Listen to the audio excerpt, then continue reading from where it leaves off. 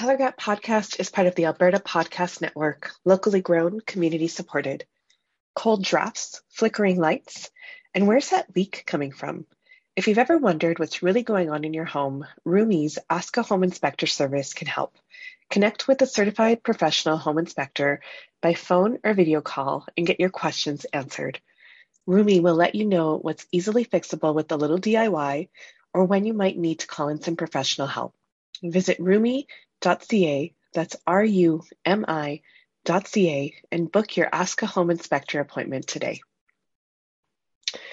So when I first started in HR, I somehow ended up in recruitment, truly by accidental happenstance, not something I actively sought out as a very proud introvert. And boy, did I learn a lot about what it was like to be on both ends of the job searching process. I discovered so many things about how undermined the recruitment function can really be, how few resources are dedicated for companies to actually humanize the experience for job seekers. And the years that I spent in the recruitment space sparked a real passion project for me, a blog that was all about servicing the job seeker to help remove some of the mystery around the experience. And that all led me to here, pivoting a few times to finally land on this podcast to relay insight, advice, and what I call my unconventional career strategy for other racialized women.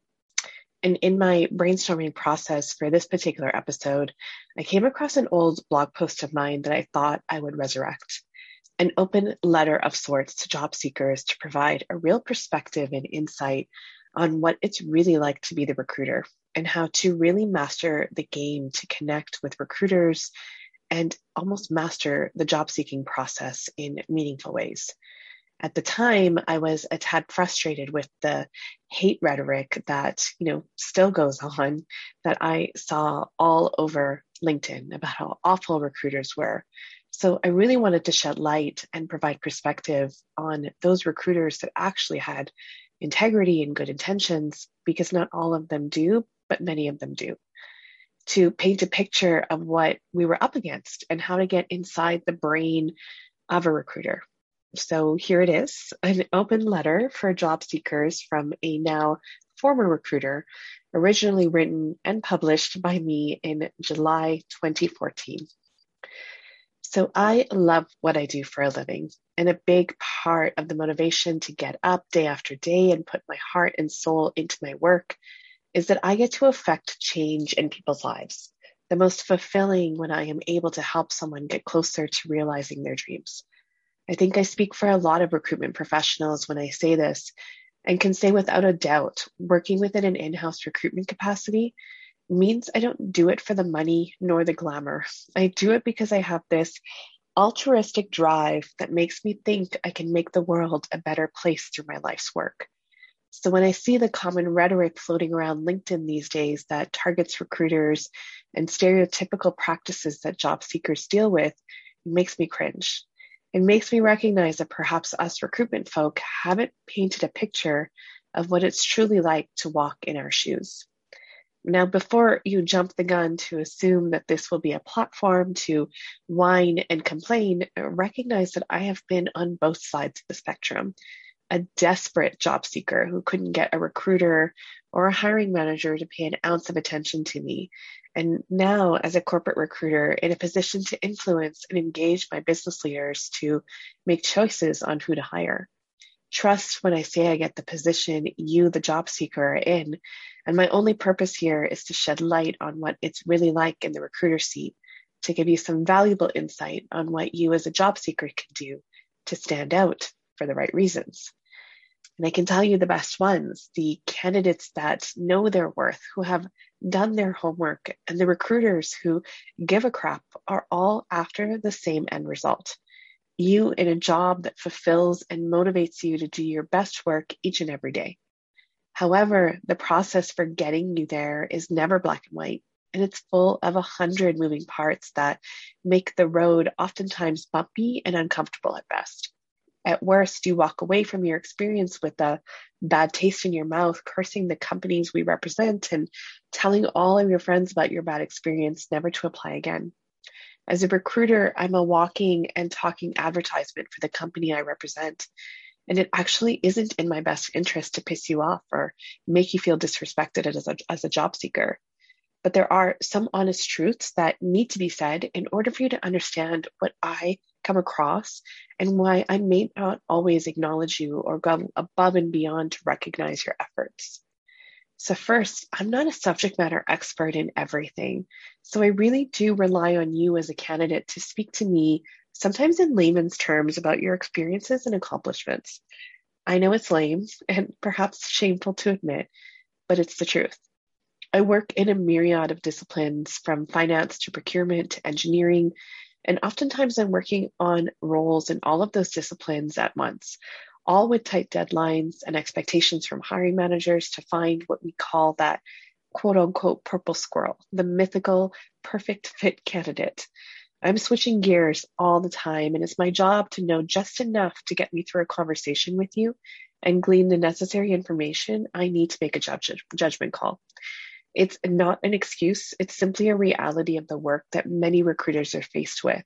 And it's immensely helpful and beneficial when you know your stuff, the ins and outs of your work and related accomplishments, and can explain it to me as if you were once explained it as a student of your discipline.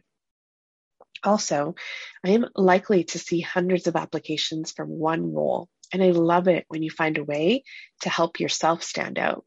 So some of us have applicant tracking systems that automatically filter your resume based on keywords, namely because of this reason, volume.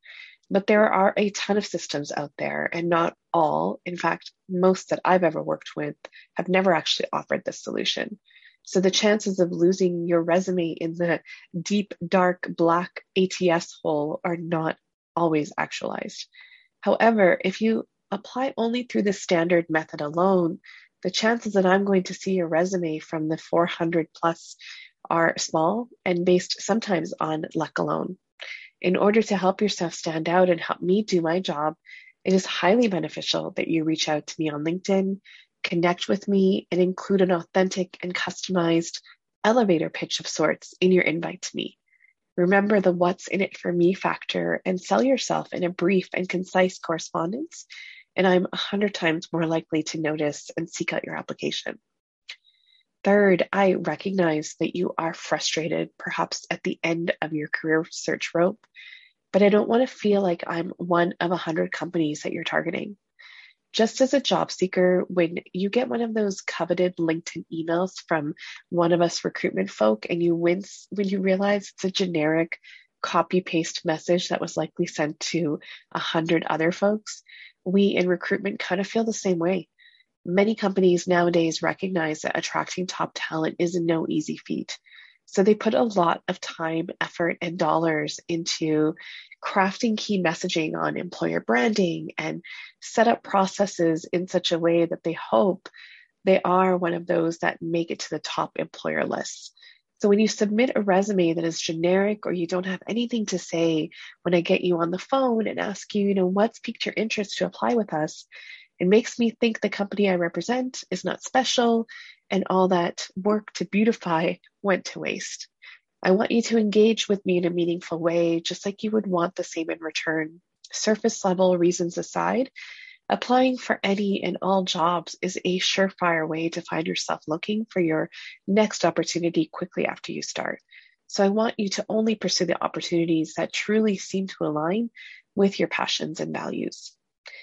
And fourth, when I ask about salary expectations, I promise you I am not trying to trap you. I honestly have a budget to work with that is based on reliable compensation data, which isn't collected from midair. I have internal equity concerns to keep in mind, and I truly don't want to underpay you or make you take a drastic pay cut. I want you to progress in your career, but I have all of the above noted factors to work with. So it's so super helpful for me when you're honest. Give me even a target range that you're aiming for at the very least. And I'm far more likely to put you forward than if you skirt the question altogether. There is nothing worse than getting to the last stages of the recruitment process only to realize that we simply can't afford to engage you further. And maybe the role isn't the right level of seniority for what you're seeking. And so being honest and straightforward about at least the range that you're looking for provides so much more transparency and clarity on both ends. Fifth, I want you to be an active and engaged LinkedIn user, even if you're not an active job seeker. So if you create a profile on LinkedIn and take the time to enter valuable information on your experiences and education, then I'm going to assume you're in a position to at least entertain a new opportunity. I ask you to not ignore my attempts to reach out to you, especially when I've done my job right and researched your background before approaching you. This isn't an online dating site, and you aren't the hot young woman who gets bombarded with hundreds of messages a day from eager men. So when I approach you with an authentic and customized communication, I really ask that you take the time to say thanks, but no thanks if you aren't in a position to consider a move. At the end of the day, it opens up a dialogue that could be useful to you should you decide at a later date that you're ready to consider a move. And it's all about relationships and recruitment. And for all of us job seekers, it's always about closing that network gap and finding more people that are in your corner that will vouch for you and expel some sense of influence to get you in a position to have a conversation with those in decision-making positions. And sixth, nothing was worse to me at that time than a candidate who has no questions. So you wouldn't sit on a first date across from your potential love interest and have no desire to ask him or her the questions to determine if he or she is a fit for what you seek next, right? So why treat the job seeking process the same way? If I get you on the phone or you come in for an interview, chances are quite high that you've applied for a job where your experiences and education align with my hiring requirements. So please recognize that you do have power and you do have the right to ask me questions to truly understand whether the opportunity or the company are a right fit for where you are and what you value most in your experience at work.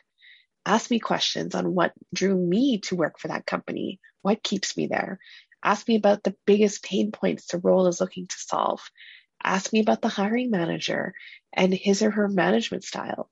Good questions demonstrate critical thinking on the part of you as the candidate and show me that you are interested in more than surface level first impressions and that you know you deserve to have exactly what you seek in your day-to-day experience at work.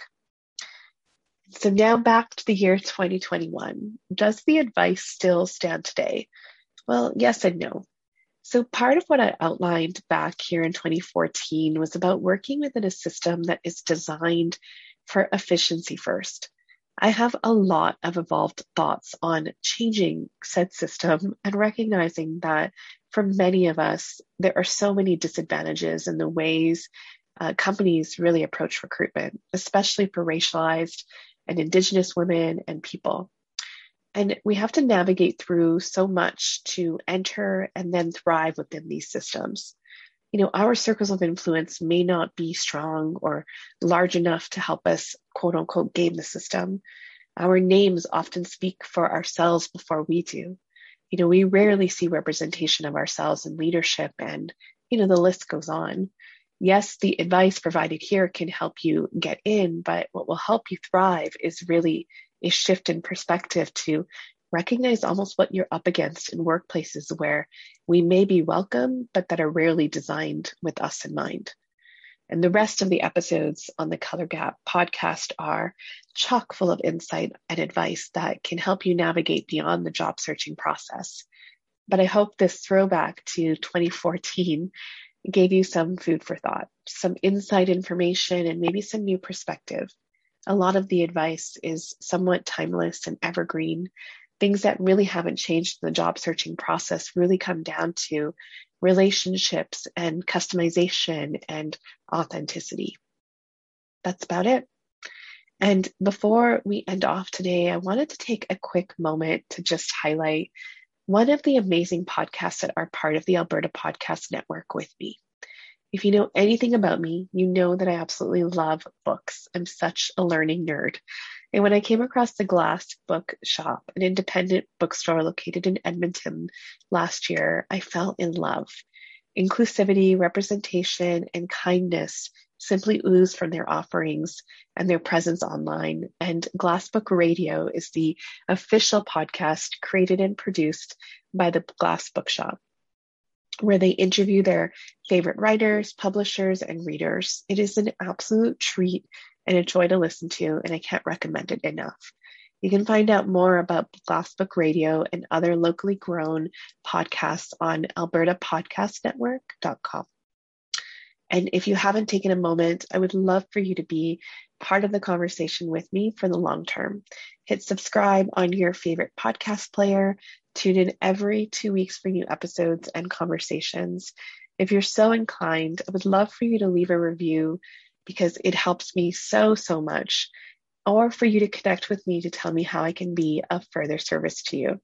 My contact details are always left in the description box of each episode, and I am always so incredibly grateful for each of you coming along on the journey with me, for trusting me and giving me all of the space to be my authentic self.